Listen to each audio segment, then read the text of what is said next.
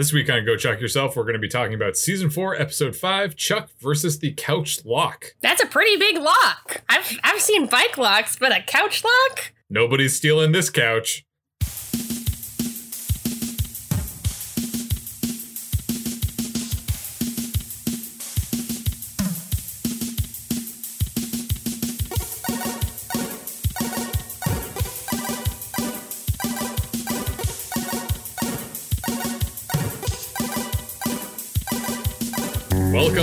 Welcome. Have a seat on your couch. Maybe your couch is locked. Maybe it's unlocked. I certainly hope that you don't have couch lock.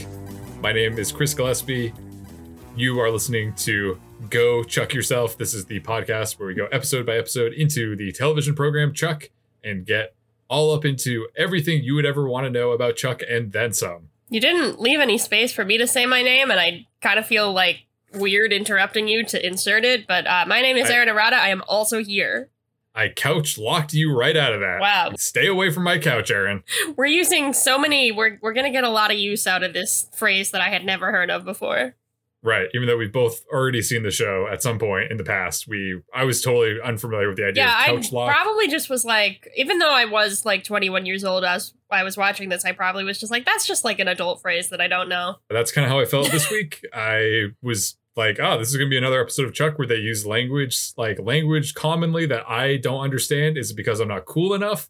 Maybe I'm just too wholesome that I don't know anything about drug culture or the whatever this couch lock phenomenon appears to be. If you, our listeners, know about couch lock, hit us up. Let us know. Tell us all about it. I know about sleep paralysis. That was kind of my frame of reference. That's kind of like couch lock. It's like bed lock, and your body is locked. Yeah. Not to be confused with wedlock. It is October as we are recording this, and Aaron, Halloween is just around the corner.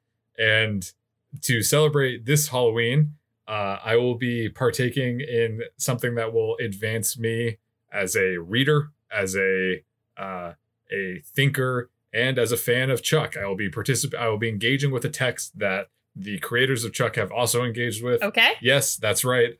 I'm finally referring to the book that I just purchased. I'm going to be reading Dune. Wow, that's exciting. I'm going to be this guy now. I'm going to read Dune. Because the movie's coming out. The remake is coming out soon. Right. I have never read Dune before, but you can see on the back that there's the sandworms. Hell yeah! From Chuck versus the Sandworm. Does it have gold pages, or is that just the light there? Yeah, it does. Check it out. Hell yeah! This is cool. Dune is cool. Dune is cool. I don't know anything about it. I saw the movie trailer and I said maybe I'll read that book. So I always thought Dune was really big, and I was always intimidated by it, but it doesn't seem that big. Seems like it doesn't seem that big. I always got it confused with Discworld, which I know has like a bazillion. Are there sequels to Dune, or is it just one Dune? That's the Terry Pratchett book. There are sequels to Dune, as far as I know. So maybe there's a lot of sequels, and that's why. I always also thought it was big. Doesn't look that big. But we'll open it up. Is the font really small? No, it's pretty normal size. It's like size. a Bible. No, that looks yeah. Okay, cool. Well, keep us updated. Let us know if you like Dune.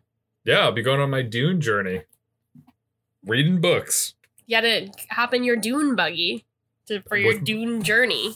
With Paul. The main character's name is Paul, which is a weirdly bland, unassuming name for a sci-fi epic that takes place in another universe, galaxy. I'm not positive. Okay, I don't know anything about Dune. I know that there's worms, something with spice. Uh-huh. I didn't even see the trailer. Actually, I did see the trailer. I went to see Tenet at a drive-in last weekend, and I think there was a trailer for Dune, and I said, Dune, and then that was kind of it. How do you Dune? How do you Dune? Is Timothée Chalamet in that? Yeah, I think he's Paul. He's Paul? How exciting. Okay, now I gotta see it. Classic Love Paul. How is Tenet? A little confusing. Okay. I really wanted to be like, because I've heard a lot of reviews say that it's confusing, and of course I wanted to be contrarian and be like, I understood everything that was going on, but I didn't really. It seems like something that would be, I kind of felt this way about Inception too, that I could acknowledge as a masterpiece on a later viewing once I like have a context for what's going on, but the first time seeing it, it was just like a lot. But great performances. And there was a woman, like he did manage to have a woman who like had like kind of an arc. So he's making progress here in his old age. With Elizabeth Debicki. She's great. She's tall. She's great. She's a good actress. Well, something else that it takes 2 viewings to really appreciate the artistry and mastery of storytelling, I think, is Chuck versus the Couch Lock. I think that's true. Yes, great transition. Chuck versus the Couch Lock is basically a Chris Nolan movie. Yeah, I could see it. Same level of attention to detail, the same level of like special effects, same performances. Exact same performances. Michael Caine is there inexplicably. He's like in one scene, and you're like, why'd he do this? And then, but he's just great. So you're happy he's there. Is Michael Caine in Tenet too? Yeah, he's there for one scene. Yeah, he like sips tea at a table. It's pretty much Michael Caine. We had to burn down the whole jungle just to get him. Some people just want to see the world burn. It started out pretty good, and then it kind of like was less good. Morgan Freeman. No one was meant to have this much power, Bruce. Is that Morgan Freeman? Sure. Okay, cool. Swear to me. All right, that was pretty good. Yeah, that's pretty good. My Batman's good. I can always go back to Batman. You could be... speed. Well, Robert Pattinson was in Tenet. He's Batman. He's Batman now. He's Batman. The Batman. So that's... This has been our little corner, and now it's time for Chuck. Let's get into what you guys are here for. You're here for the Couch Lock, and not just any normal couch. I mean, I guess it is a normal couch, what he ends up being on. It's not a special couch. Yeah. It's not like the home theater room couch. It's like just a couch. No, it's just a regular couch. Yeah, it's like it's nice. Probably got it from like Bob's Furniture or like maybe like a Living Spaces. There you go. So we open on a team of operatives. They're breaking into some kind of enemy base in Iran. There's I have not really all their names are based on computers. Chris revealed that to me. There's a Packard, there's a TI, and there's a Macintosh, but I just refer to them, with the exception of Macintosh, I refer to them as either the actors they are or the actors they remind me of. So just warning you that that's about to happen. So there's one guy. Do you want to stick with the actors that they are? Or are we just going to go with those names? No, it's just going to be really confusing. Just bear with me, Chris. Okay, sounds good. So there's Packard. Yeah. He is a Matthew McConaughey type. So I'm going to be referring to him as Matthew McConaughey throughout my notes. He looks kind of, he's just like... You think Eric Roberts looks like Matthew McConaughey? I don't know that he looks like him, but just like this character has a Matthew McConaughey vibe. Like if he said, all right, as he was like training up Chuck and Sarah, I wouldn't be surprised, would you? I guess a little bit. I guess continue. There's a Dave Bautista type who is actually Dave Bautista. He's T.I. But not to be confused with the rapper T.I. That was no. I was a little confused because I was like, is it Dave Bautista or is it T.I.? But it was just his name is T.I. And then there's a sort of snivelly electronics guy whose name is Macintosh. Is this an actor whose name you want to throw out there for me? Is he someone? The actor's name is Joel David Moore. And I liked him. He's apparently friends with Zachary Levi. There's these 3 guys. They're breaking into an enemy base in Iran, and who is their team leader? But one John Casey. He doesn't have a computer name. The metaphor kind of falls apart, but that's fine. It's Casey. We're excited to see him. So once the team gets rid of the bad guys in a shootout, they open a door and find a whole bunch of gold hidden away. Their orders are to explode the whole base, including the gold, but the team, other than Casey, wants to steal it for themselves. Casey has a horrid line where he talks about how they were ordered to do this by the president, and he refers to President Clinton and then says, well, I may not like him or his mouthy wife. And I got very upset. It was just too soon. Not good. Not a fan. So the Matthew McConaughey type pulls out his gun on Casey so he can take the gold. The others agree and pull their guns on Casey too. Casey is very betrayed. He puts down his weapon, but then he has a hidden knife and he throws it at the lights, then takes everyone out. It's a fight. It's a 3-on-1 fight, and he does it. He even Dave Bautista. He knocks them all down. He locks the gold up, uses his palm print to engage the explosives, and then says he's taken the guys into prison. We move to the future, or I guess the present, at the Bymore, where Jeff and Lester are approaching Casey to invite him to hang out like in the old days. They call him C-Note, which I thought was a pretty fun nickname. Casey is not really into anything that they're laying down, including Magic the Gathering. Nearby, Alex visits the Bymore to surprise Morgan. She tries to kiss him, but Morgan is a little weird because Casey is right nearby. He has not told Casey yet and seems a little reluctant to do so, which kind of makes Alex understanding because her dad is a little threatening, but also she's kind of concerned, she's kind of confused, she kind of wants Morgan to tell her dad. I understand her point of view here, but she's also like, I'm a little on the fence. I like the idea of this relationship, but it seems like they're getting a lot more mileage out of like, ooh, like Morgan's dating Casey's daughter than like actual like chemistry between Morgan and Alex. So I'm gonna see what happens in the future. But the point of this is that Morgan's afraid to tell Casey, and Alex is a little bit not okay with that. I did note that in the background, I'm not sure what exactly is playing, but there is footage of camels somewhere in the desert on the TVs in the background in the Bymore. So setting the stage for their return to Iran later. One could say that there are dunes on the television. Ah, wow, yeah, you're right. Maybe it's Dune. Maybe they're watching Dune. So we missed the scene where Morgan told Chuck about Alex, but he apparently did because they start talking about it once Alex leaves. Chuck asks Morgan about his plans to tell Casey and tells Morgan to be careful as they watch Casey destroy a Telzon. That was kind of funny. I like that. Chuck needs Morgan to cover for him while he goes down to Castle to look at the Costa Graven files on Agent Frost. And there's a lot of mentions of like covering for Chuck and Casey, and I guess it's about, like, their covers that, like, they should be at the store so they don't want anybody to be suspicious. But, like, considering that the CIA now, like, owns and manages the Bymore, and Morgan is the boss, I don't know who they're covering. Like, I guess for, like, the other employees, they're saying that Casey and Chuck are off on a mission, or off on a install.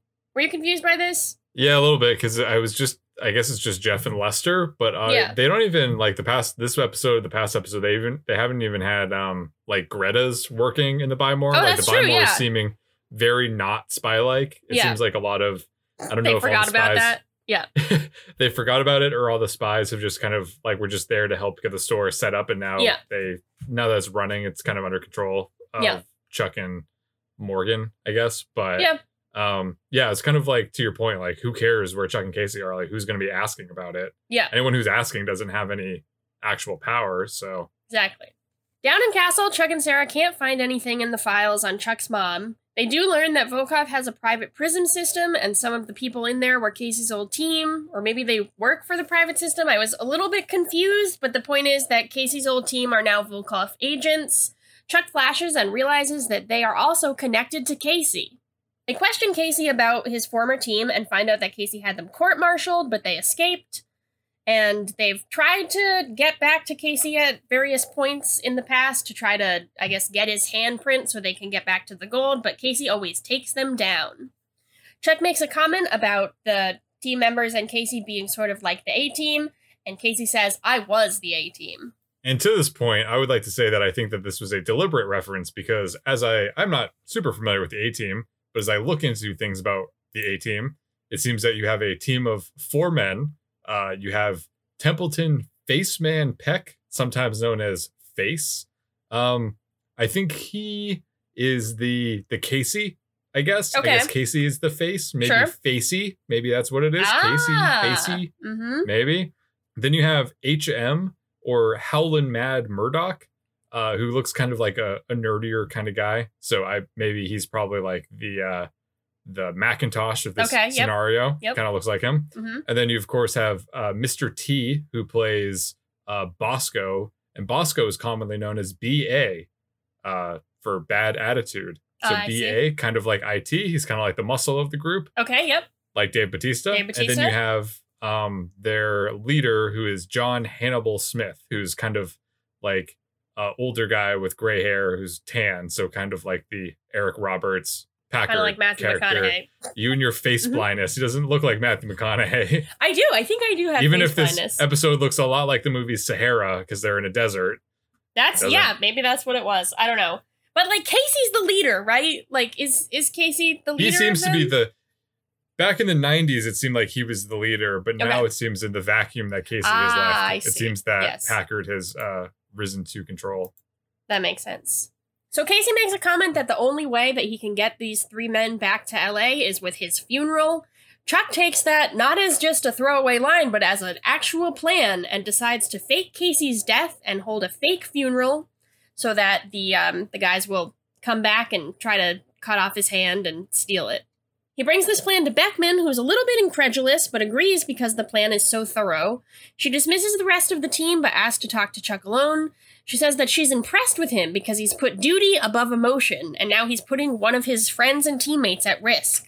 It's honestly like one of those conversations where the person you're talking to says exactly the wrong things and hits all your pressure points, because this makes Chuck very stressed out, and he immediately starts having a crisis.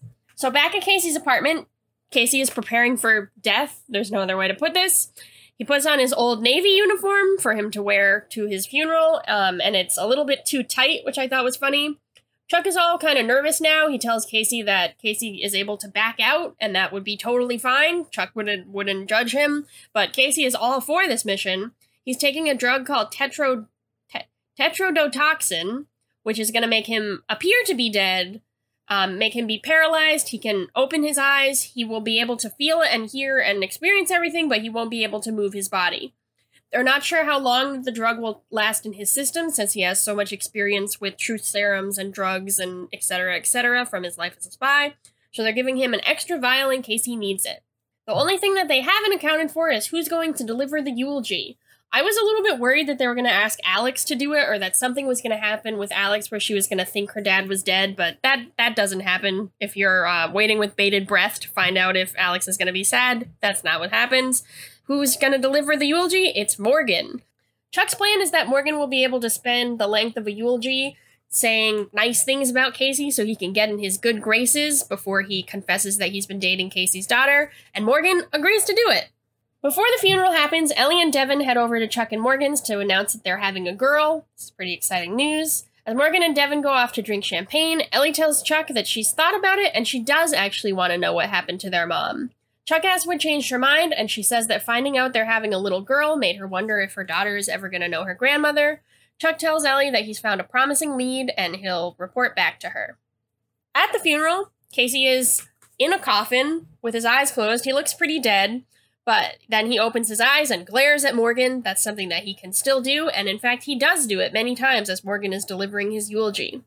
Alex calls Morgan to say that he's telling Casey today. He says that I was kind of unclear on Morgan's plan, because I think it would have made a lot more sense for Morgan to tell Casey, like, after the mission is a success, but Morgan seems to be planning to do it, like, during his eulogy, which is a little bit odd and seems like a bad idea, but that's his plan. Meanwhile, in the audience, Chuck points out to Sarah that the only people actually at the funeral are the agents who they invited to try to catch the former A-team. Chuck is a little sad about this. So I don't think this is how funerals usually work, but Morgan starts delivering the eulogy as people are still coming in and coming up to Casey's body to view it, which is like, is this like a wake? I don't really know what's going on here, but Macintosh arrives. He walks up to Casey and examines his body. You would think that's going to be it, but then he just jabs Casey with a pin, obviously checking if he's dead. Since Casey's drugged, he doesn't react, and Macintosh is satisfied. Then T.I. arrives. He's smoking a cigar, which you would think that you would know not to do that in a church, but he don't give a shit. He walks up to Casey and pulls back his the sleeve of his uniform and sticks the cigar on him, burning him. Casey also doesn't react to this, so T.I. goes to sit down, apparently satisfied. Upon seeing T.I. doing this to Casey, Chuck asks Sarah if they should spring their trap, but Sarah says that they need to wait for Packard to arrive. Fortunately, Packard enters the chapel at this moment carrying an orchid, and he makes his way to Casey and places the orchid on Casey's body. Chuck sees this and signals to Morgan to wrap up his long improvised eulogy, which I was like, I am not interested enough to actually do this, but I was like, I wonder what the transcript of Morgan's eulogy would look like.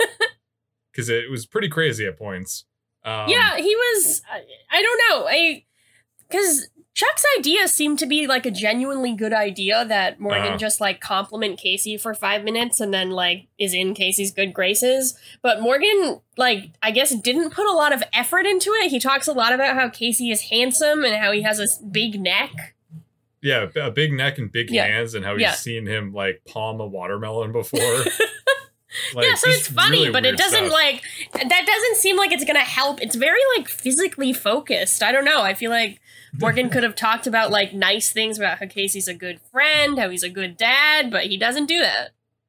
So Packard is lingering at Casey's side, and it kind of looks like he's crying, but then he turns around and he reveals that he's laughing. He takes out his gun, so Chuck and Sarah take out theirs. All the secret agents spring into action, and Packard, T.I., and McIntosh take the stage. Chuck tells them that they have all of the exits surrounded, but Packard says, all exits but one, and then proceeds to use C4 explosives to create a diversion and to sink Casey's casket down to the basement. Yeah, as you do.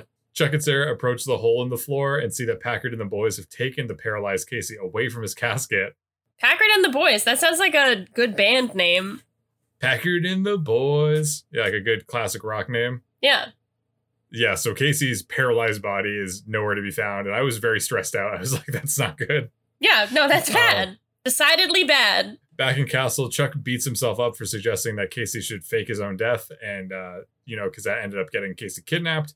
Chuck and Sarah are able to find Casey using a tracking device and immediately call on a SWAT team to retrieve him. The SWAT team closes in on Casey's location, which appears to be behind a dumpster. So they push the dumpster aside, only to reveal a cat wearing Casey's tracker. I really like that. There's not, as we've established, there's not a lot of animals on Chuck, and it's always kind of exciting when you see one. Right. It was a good cat. I was thinking, it was a very cute cat. What do you think we should name this cat moving forward? Oh, that's a good, do we have like a John Casey pun? Like, I think that would be the natural solution. Like, Catsy. John. Catsy. Pawn Catsy. Pawn Catsy. There you go. Pawn Catsy sounds good to me. Pawn Catsy. So if Pawn Catsy has Casey's tracker, where's the actual human Casey? Cut to inside a warehouse where Packard, T.I., and McIntosh are standing around Casey's paralyzed body, discussing how they're going to cut off Casey's hand. McIntosh suggests that they use a surgical saw that he has in the other room. So all of them go to get it. Like, apparently that's a 3-person task. Don't you and your closest friends, whenever you need a saw, you just all go together? Yeah, I think I have a saw in the other room, and they don't even say, like, oh, well, should one of us stay here? It's just a given that they have, like, this hive mind thing going on. Well, they think he's dead. Don't they think he's dead? I guess so, yeah. So it would be kind of weird for someone to guard a dead body, but you'd think that someone would just kind of, like, sit down and be like, I don't need to go in the other room. But anyhow, that's what they do, and that gives Casey a chance to, like, try to flex and see if he can regain feeling in his legs. He basically is willing himself out of paralysis. Yes.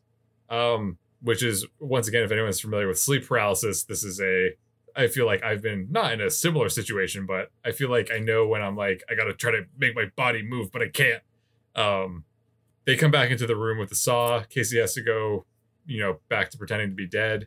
The bad guys return with the saw and plug it in and are about to cut into Casey's arm when the doorbell rings. And Packard is very concerned about this, so much so that he tells McIntosh to stop. Maybe he's expecting a package. He's very concerned about the doorbell. An Amazon delivery, right. Of course. Packages for Packard will be the first album by Packard and the Boys. Yeah, I'm into that. And the cover is them like in kind of like a big UPS warehouse with like a bunch of packages and stuff. But that's really good. They're kind of like relaxing. Like some of them's like laying on the conveyor belt. One of them has like a box on his head. Packard's just kind of standing in the middle.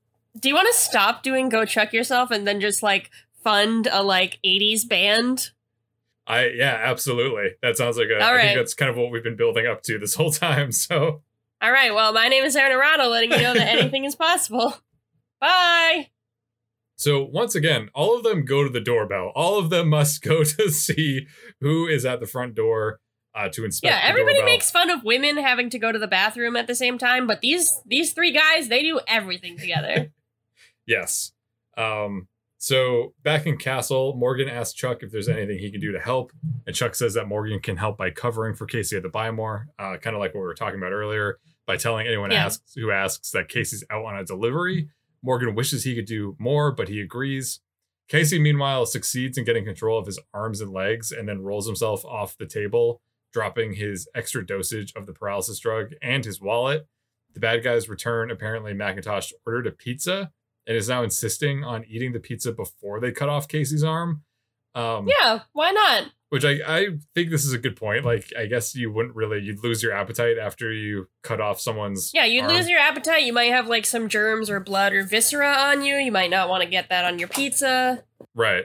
But to the same end, I would say, like, once you eat the pizza, I feel like everyone's going to get sleepy. So I feel like That's true. We best use our hunger to power our focus. And then once we're done, we celebrate. You might by having enjoy pizza. it more after you've finished your task. Like, it's going to be hanging over your head Right. as you're eating. Like, I usually like Exactly. to just like finish everything and then it's dinner. Right. So if Aaron and I are ever tasked with removing one of your appendages, we will be waiting to eat until afterwards. We're going to Rest get down. assured. Rest assured we will take your arm off first. So Casey like runs around the corner. He's still kind of like wobbly.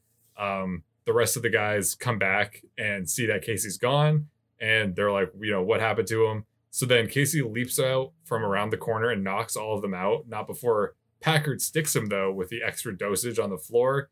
Casey throws himself out of a window, landing onto a pile of garbage bags. And as he hobbles away from the building, Casey calls the Biomore to say that he's been drugged and doesn't know how long he can stay conscious.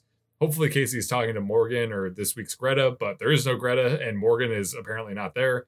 So he's talking to Jeff. Fortunately, Jeff is empathetic to Casey's problem and knows the exact alleyway that Casey's about to pass out into. So he rallies Lester and they head off to go rescue Casey. I thought this was nice. Chuck and Sarah trace Casey's cell signal to this alley, only to find Casey's iPhone in the dumpster, but no Casey. Chuck sees the open window that Casey fell out of and tells Sarah that they need to look inside themselves. No time to wait for his SWAT team. But Casey's not inside the building. He's in the backseat of Jeff's car, kind of looking like Weekend and Bernie's sort of. Jeff and Lester drive, commenting on how it's always the straight-laced ones that party the hardest, when Morgan calls them to ask where the hell they are. Lester tells them that they had to pick up Casey because his install went sideways, since it seems that he's been hitting the, quote, OG Kush.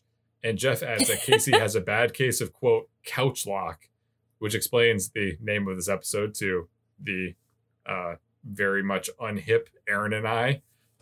Morgan tells them to forget about bringing Casey to the Biomore and asks them to just drop him off at Chuck's apartment.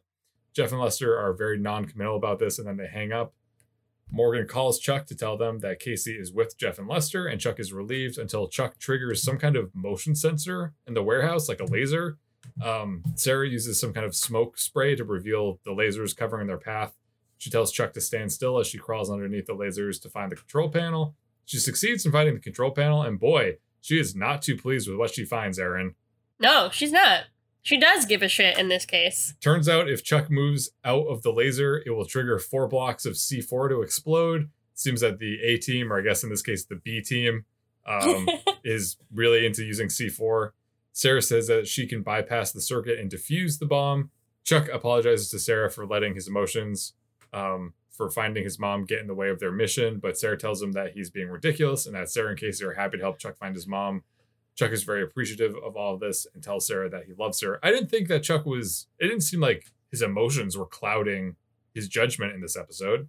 Yeah, this is a theme throughout the episode that he keeps bringing up. I feel like he feels insecure about having put Casey in harm's way, which I completely understand. I think that they were trying to, like, when Chuck says, like, we don't have time to wait for the SWAT team, like, let's just go in, I feel like he's kind of apologizing for that. Like, they played that as, like, his, like, fear was getting in the way or something, but I didn't think it was clear enough. I kind of thought that was just him being, like, brave. I thought Sarah was impressed with it, but I think that's part of the issue. I thought it showed growth on his end and that he was being confident in his problem-solving abilities, but... Nope.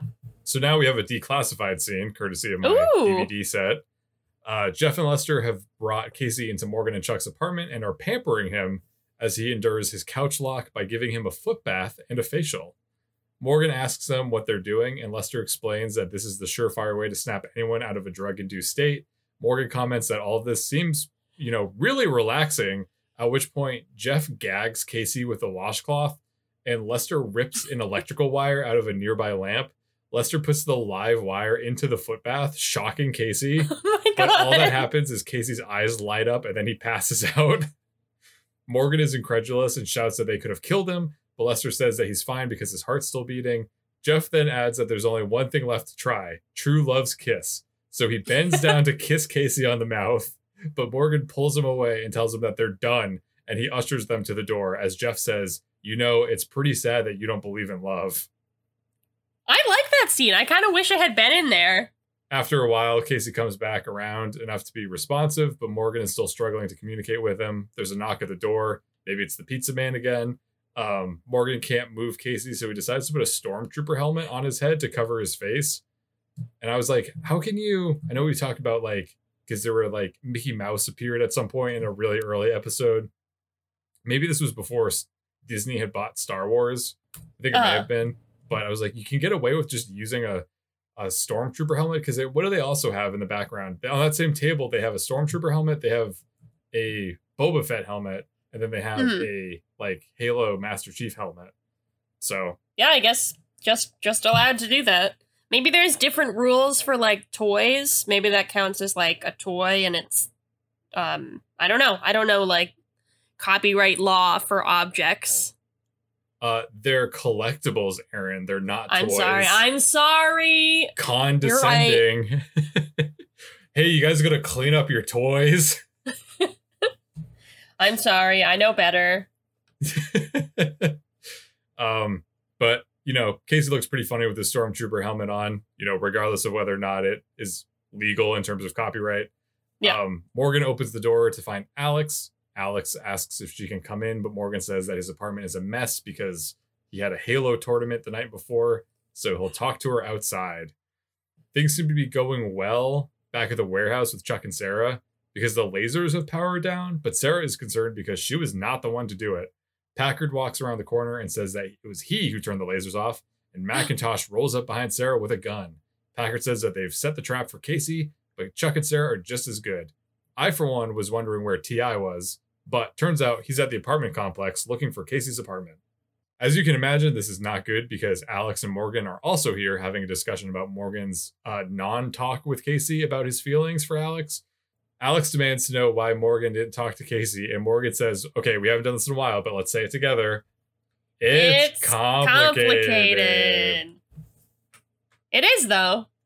Alex is getting frustrated as Morgan sees T.I. wandering around Casey's apartment and asks to talk to Alex about it later, but she insists on talking about it now. And I was like, what? Good for her. But yeah, I was impressed with her for making that decision. Morgan says that if that's the case, he needs Alex to leave. Alex thinks that this means that Morgan is breaking up with her and being a jackass, so she says, have fun playing Halo for the rest of your life, and storms off. Yeah, good for her. She knows what she wants, and she's not afraid to...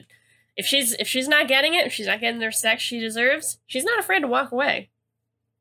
Oh, did you say she's not getting the respect she deserves? Yeah. Because your audio cut out. I just heard it sounded like you said she's not getting the sex she deserves. She's just gonna walk away, which I guess also fine. Yeah, I mean, Morgan makes it clear that she has not spent the night yet, so she's not getting the love that she deserves. The sex, which is clearly John Casey's daughter, because she does not suffer fools. No, absolutely. She may also not. have very large hands. Broad neck. Such a broad neck for a woman. Once Alex leaves, T.I. approaches Morgan and demands to know where Casey is. Morgan says that he doesn't know, and T.I. throws Morgan against the door and tells him that Packard has Chuck and Sarah, and that they're going to take them on a treasure hunt in the desert, and that Casey knows where they'll be. He then adds if Casey doesn't show up to Iran and within 24 hours, they will kill Chuck and Sarah. This is another declassified scene, and it's going to get weird, so I apologize. I'm excited. Okay, so we're at the hospital where Ellie and Devin work. Ellie approaches Devin and asks Devin why 8 patients that she doesn't even know have congratulated her on having a daughter. Devin says, because it's awesome. And Ellie says that it's her pregnancy, but Devin corrects her and says it's their pregnancy. Ellie says that Devin's overdoing it again, and Devin apologizes. He asks her how she manages to look so good, even when she's so busy at work and pregnant, and then says that Ellie is like a Russian doll, a babe inside a babe. And Ellie says, okay, I like it, and walks away right as Devin's phone rings. All right, okay. I see why they cut that, first of all. I kind of like a babe inside a babe. But that you don't feel like that's weird, though? Because Devin, I think that's the weirdest part, that Devin is referring to his unborn daughter as a babe. Well, I feel like when it is in reference to his wife, it's like a hot woman. But when it's in reference to his baby, it's like the kind of old English way of saying baby. Like, just like Ah, the young babe. Okay. Maybe he's talking about the pig babe. That makes sense. My old cat babe. He's talking about all of those things. Yes, Ellie is pregnant with your old cat. Yeah. Oh, that'd be nice. I mean, like, it would be horrifying, but I would like to see my old cat again. Yeah, people really stopped. They started tuning out of Chuck when one of the main characters gave birth to a cat. They were building didn't it up. that happened on Angel? Someone gave birth to God, and then people were like weirded out by the show after that. Just dropping my Angel knowledge here. So If you're writing a show, don't have characters give birth to like not a like baby. They should give birth to like their species, I guess we're saying. I was also thinking that if someone was like walking by them in the hospital and didn't know that they were husband and wife, I imagine they would probably be running to the HR department of this doctor talking to another employee, saying that. No, I think your pregnancy looks really great on you. And I don't know how you look so good. I'm going around telling everyone about your pregnancy. So all of this is to say is that Devin's phone rings and it turns out it's Morgan. He's calling Devin for advice, explaining that, quote unquote, Jeff has couch lock. Devin is cool. Devin knows what couch lock is.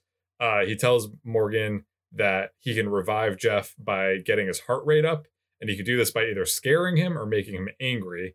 Morgan tries slapping Casey to like make him angry, but it doesn't really do anything because Morgan says it's, quote, like slapping a car.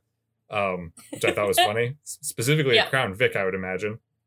Yeah. Morgan decides that he's going to make Casey angry by doing the one thing that he knows will make him angry, which is talk to him about his relationship with Alex. Morgan kind of does a little speech and a fire ignites in Casey's eyes. Morgan says that he's been a perfect gentleman, but thinks that they are getting close to a point where Alex would be spending the night soon. And this brings Casey back to life instantly. Casey grabs Morgan by the throat and raises him in the air and declares that he like really high too, like very, way above very his high. head. Yes. He says that he's going to kill Morgan before he drops Morgan to the floor. Morgan is glad to have Casey back and goes in for a hug, but Casey punches Morgan in the stomach. So I want to say I don't condone the idea that like a father has to be mad that his little girl is dating a man. But I did laugh hysterically during this whole scene. This is very well done. So it's kind of unclear. Either Casey overheard what T.I. said or Morgan explains it to him. Either way, Morgan and Casey are the only ones who can save Chuck and Sarah. They are the mission, and they are going to Iran. Morgan wants to discuss his relationship with Alex further, but Casey doesn't want to talk about it. He says that Morgan will not be dating Alex. End of story. Morgan says, I'm a good guy. He says he thought that he and Casey were friends, but maybe Casey doesn't have any friends. In fact, the only people who showed up to his funeral are the ones who wanted to see him dead.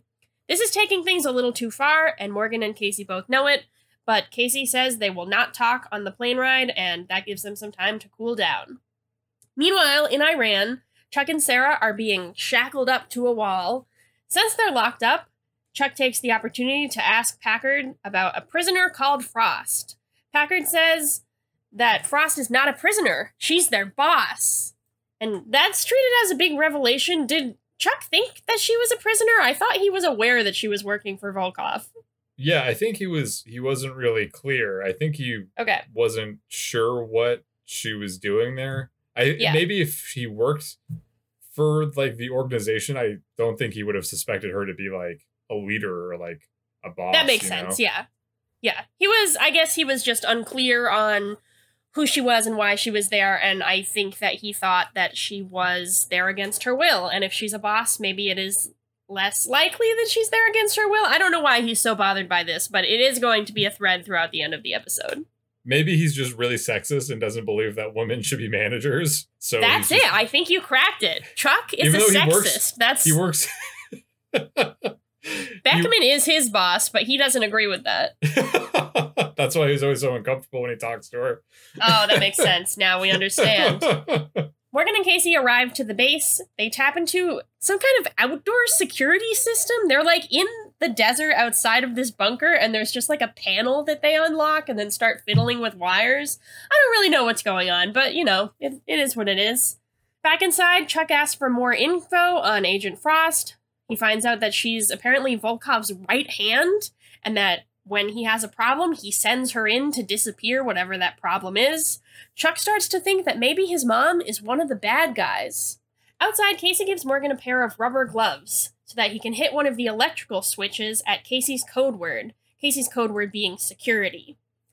Morgan points out that the odds are not in Casey's favor because it's going to be 3 against 1, but Casey says that's just the way I like it. We get one of those delightful take out all of your weapons tropes when Casey walks in. He puts his 2 guns down, but then he starts pulling out knives and guns and grenades and everything from every which orifice of his body. That's a weird way of saying that. His pockets.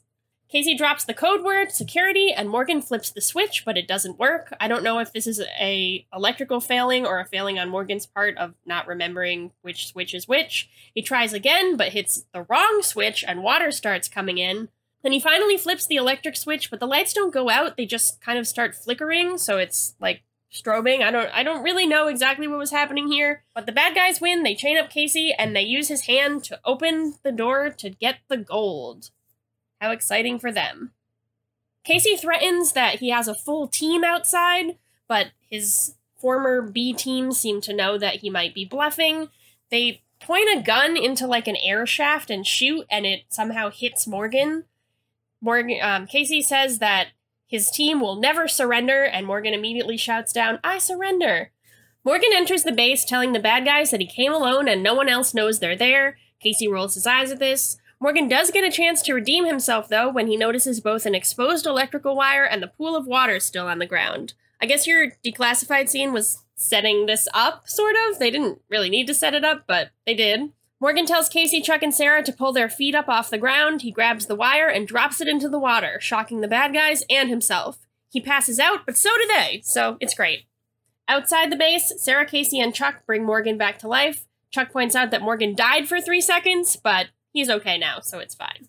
We go back to the Bymore, where Jeff and Lester approach Casey once again to tell them that now that they know that he's cool, they want him to know that they do installs like his all the time, and he's always welcome with them. Also, in the background during the scene, I saw Jesse Hyman, got really excited, don't know if you noticed him. He was there. I missed him. He was assisting a customer. Morgan comes over to check in. What did you say? I said I love him. Oh, okay. I thought you said alone. What did you say? And I was... What did you say? You say, Chris? I thought it was a generally agreed upon opinion that we love Fernando and Jesse Hyman. We do. We love Fernando. We love Jesse Hyman. That is not up for debate. Erin's eyes are bulging as she says that. She's fuming. It's much like when Morgan told Casey that he was dating his daughter. When Chris said, "I love Jesse Hyman," I just got pissed. I know this is a callback to last week, but we actually just got word from NBC. We know what the Slap season 2 is going to be about. It's going to be Erin driving to New York to slap me. Yeah, for saying that you love Jesse Hyman. Yeah, for saying something that I know is true for both of us. Morgan comes over to Casey to check in and tell him that he doesn't have to worry about Morgan dating Alex because he's pretty sure things are over between them. He does invite Casey to some type of party that I was unclear if the party was a celebration of Casey or was just a party that Morgan was having. It appears to be spy themed, whatever it is, based off of the stationery that Morgan hands to Casey, because it has yes. I don't know if you kind went of to like a manila folder. Went to a party store and picked out a boy's a 8-year-old boy's secret I miss spy. those. I miss invitations. I saw them at Target the other day and I was like, I should have a party and send these. They're fun. Yeah, and it really gives the impression that this party is going to be a lot more of a shindig than what it actually ends up being. Yeah, what it actually is just kind of the party that we always see, where it's like Ellie, Devin, Sarah, Chuck, and that's it. And Morgan, of course. Casey shows up wearing a button down, and he looks like such a dad. I don't know. He is a dad, obviously, but he doesn't always look like a dad. And this was just I feel like my dad would wear this. I feel like if I saw a man on the street wearing this, I would be like, that's a dad. Yeah, you look nice. He was looking good. It's just not, we don't usually see him in that kind of clothes. Alex shows up at the party too. Morgan is a little taken aback by this because he thought they were broken up, but he does take the opportunity to apologize.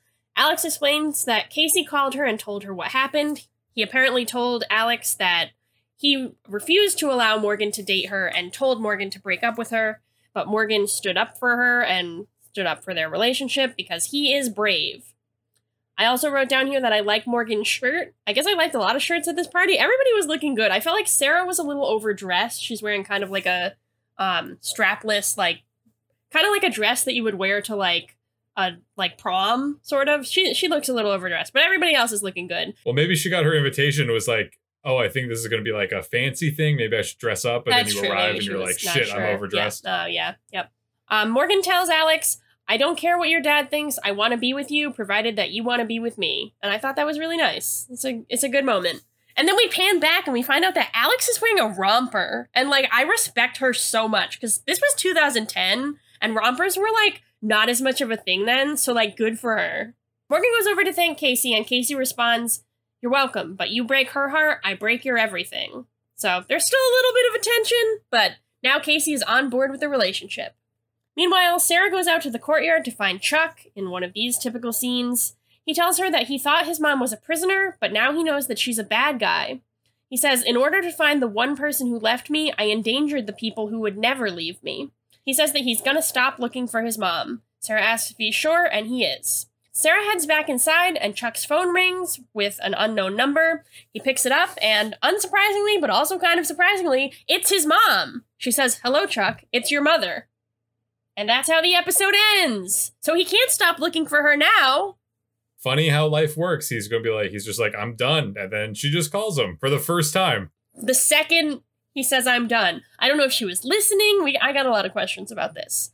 But that is Chuck versus the Couch Lock. She's like, hey, I should check in with my son that I haven't talked to. Yeah, I haven't talked to him in, 10? Is it like 15 years or something? A question that I am interested of your opinion on. Obviously, the first couple, I would say the first 2 seasons, there's a lot of discussion about Sarah being out of Chuck's league. I'm just wondering if you feel that Alex is considerably out of Morgan's league or if you feel that they're in the same league. I think the show feels like it's kind of presenting them as in the same league. Like, we're not getting a lot of the, like, when Sarah was introduced, there was a lot of, like, hovering on her, like, oh, she's so sexy. Like, we're not getting a lot of that with Alex, although she is obviously a beautiful woman, or one beautiful woman. Although she is obviously a beautiful woman, we're not being treated like Morgan's not really talking about how she's out of his league. No other characters aren't surprised when they find out that he's dating her. Like, it's just not really presented the same way, which is not to say that they're presenting her like she is a nerd, but it's just like, it's different than how other women have been presented. But I do feel like it's a little odd. Like, Anna was beautiful too, but like they seem to be more on the same level just in like terms of personality. I don't really know a lot about Alex. I think that's the problem with her. Well, I think you just hit on something that was kind of interesting, that Alex seems to be like they haven't really objectified her as they have other characters in the past. It's actually surprising how little they've objectified her. It's great, but it's just very like kind of gives you pause where it's like, oh, you guys haven't done it. Not at all? Like, not even a little bit? Like, well, like, why? Do you think that she's not worthy of being objectified?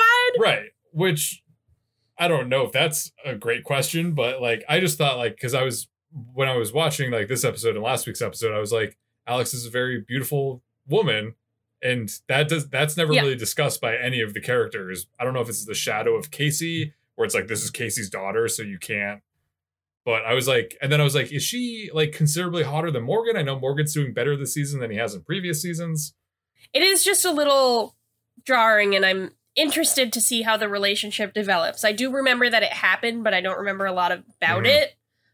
So we'll see. We'll see if she gets objectified or if she gets, because it's just like she's not like presented as like a gamer or anything. She's just like a beautiful student who works at a diner and makes pie. Like, I don't know.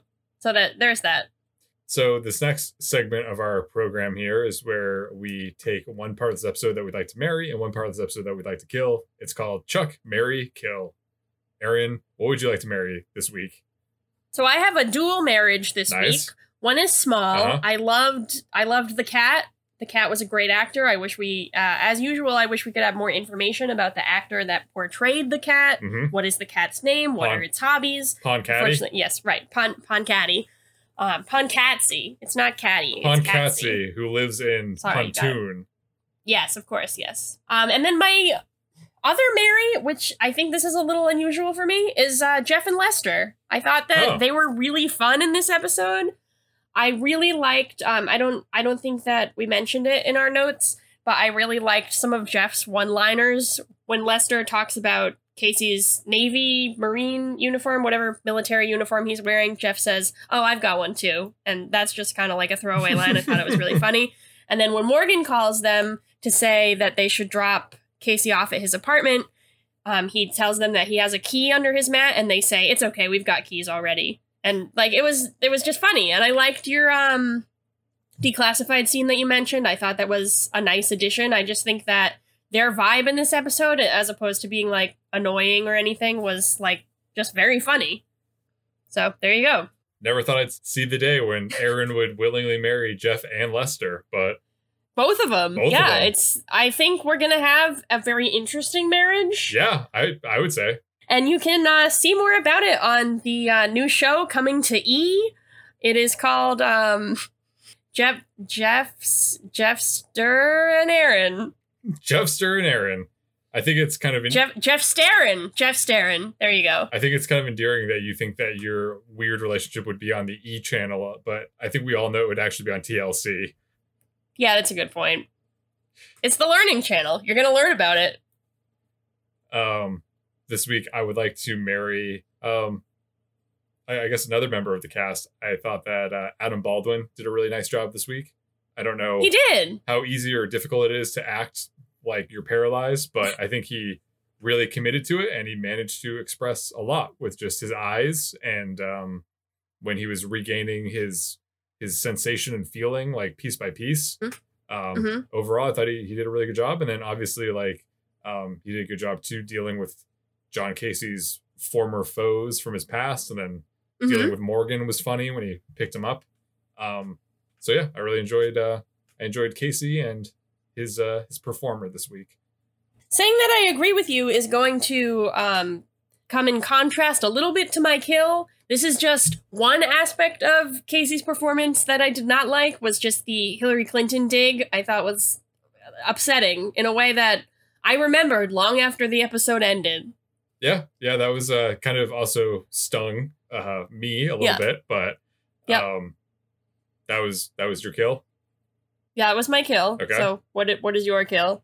Kind of the idea that like Casey's old team now works for Volkov I wasn't really clear what they do, like, and why they're involved. And I felt like you could either have this episode could have been about, a Volkov centric episode where they're going after him and he happens to have this unrelated team, or it could be an episode about Casey's past and like dealing with these foes and the kind of unrelated treasure hunt.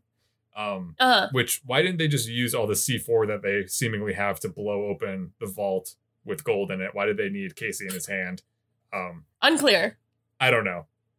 But the mechanics of this episode were a little confusing. Yeah, I just felt like it was kind of combining like, oh, Casey's ex like squadron now works for Volkov, like just kind of felt easy. It does a little heavy-handed. Seem like whenever Casey has an ex team or an ex like mentor or something, they happen to work for the big bad of the season. Right, yeah. Either Fulcrum or the Ring or whoever. So I think it was kind of like, I understand that there's something to be said about like all roads lead to Volkov as this kind of like nexus of crime, but I just feel like it was kind of silly in this context. That's fair. The next part of our show today is the Scooter scale, where we decide how many corn dogs we would like to rate this episode on a scale of 0 to 5 corn dogs based on how strong we think this episode is. Aaron, how many corn dogs would you like to give this episode? So I'm going to give this episode a 3. Mm-hmm. I think that there were parts that I really enjoyed. As I said, Morgan making his confession to Casey was very funny. And I liked those elements, but I think that there was a lot of this episode that was just kind of underbaked to me. Alex and Morgan's relationship outside of how it relates to Casey is still kind of a cipher for me. And like you were just saying, a lot of the mechanics of what's going on with Casey's whole team, how they related to Volkov, what they had to do with prison, what they've been up to, why they needed Casey to break into the vault, all of those things, I didn't really understand. The episode was fun enough that I wasn't too worried about it. It didn't detract from how much I enjoyed it, but I think I'm taking away points because it didn't really make sense. But Jeff and Lester were fun. I enjoyed them. I really enjoyed the cat, as I mentioned. I really enjoyed Alex's romper. So it's kind of evens out to be a middle of the road for me. What about you? I'm also pretty middle of the road. I gave it a 3.5. Okay. I like this episode because I think it's interesting that Casey and Morgan kind of occupied the A plot for somewhat. Yes. Like they were kind of the main focus, which I thought was kind of refreshing. After all the kind of Chuck and Sarah stuff of the past few weeks. Yeah. And I thought it was just kind of interesting to see Chuck and Sarah in the B plot. Yeah. Overall, as I was watching it, I was like, this is definitely like, I'm going to forget most of this episode. This is a very forgettable episode. Yeah. But I thought it was enjoyable enough. I kind of like the idea of the fake funeral and Morgan being a hero and finally getting to kind of be with Alex. And the paralyzed performance I thought was interesting. So I thought it was like overall I was like, yeah, this is pretty good. It was a little different, but I don't think it will stick with me. Yeah, I think that's totally fair. But something that will stick with you is our lesson we do every week now. We highlight what we learned this week. Aaron, what did you learn this week? I learned that if you say you're done doing something, it will immediately fall into your lap. So I'd like to do a little experiment here and say I'm done trying to get more followers on Instagram, I'm done looking for a new job, and I'm done trying to publish my writing. Wow, my phone is ringing! I have 1,000 followers on Instagram, I've just been offered 6 new jobs, and all of my writing is getting published. Even the ones that aren't done yet. Amazing.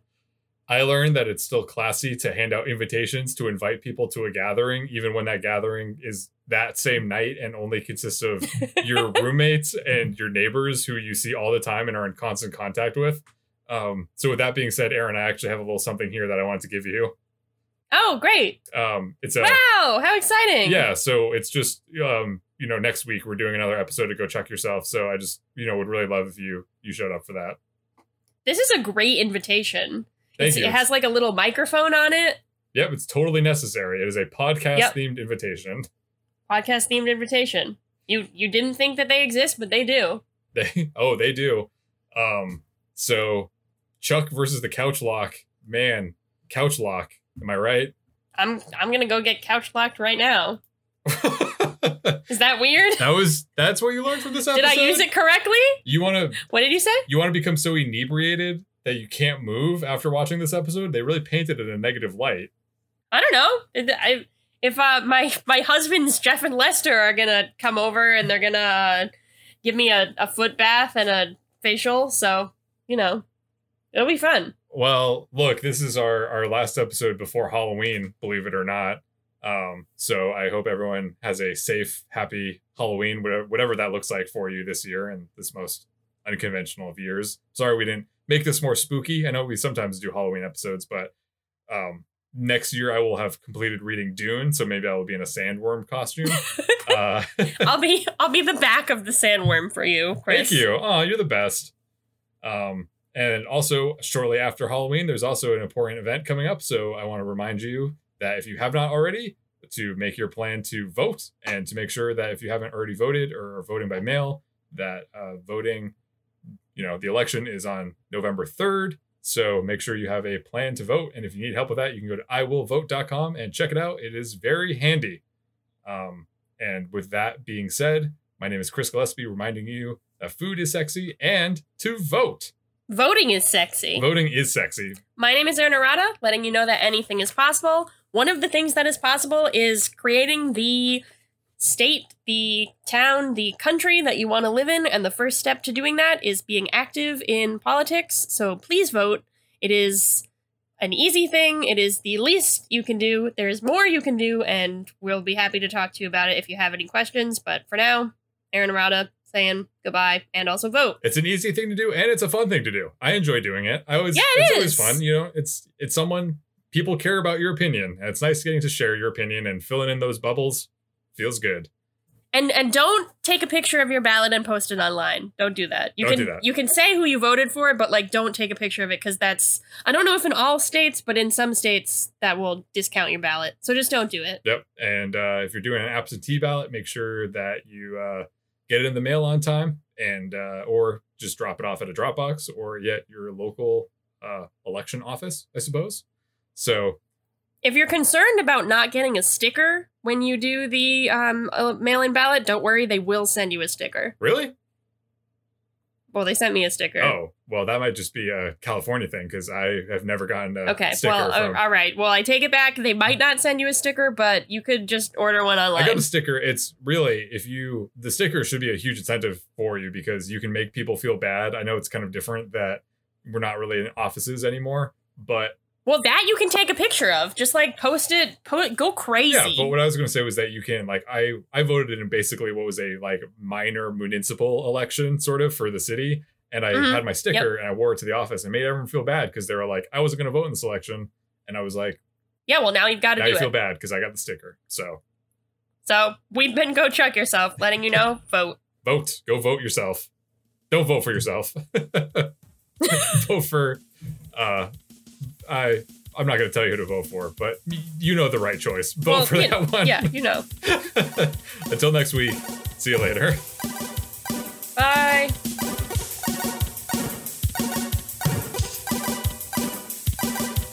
Thanks for listening. As always, a big thanks to the artist Hatakoa and the fine folks at freemusicarchive.org for providing us with our theme song, Warm Up. If you want to drop us a line, you can reach us at gocheckyourselfpodcast@gmail.com. Don't forget to like and subscribe to Go Check Yourself on your preferred podcast platform. New episodes come out every Monday morning, and you do not want to miss a new episode. Thanks again. We'll see you next week. Bye-bye.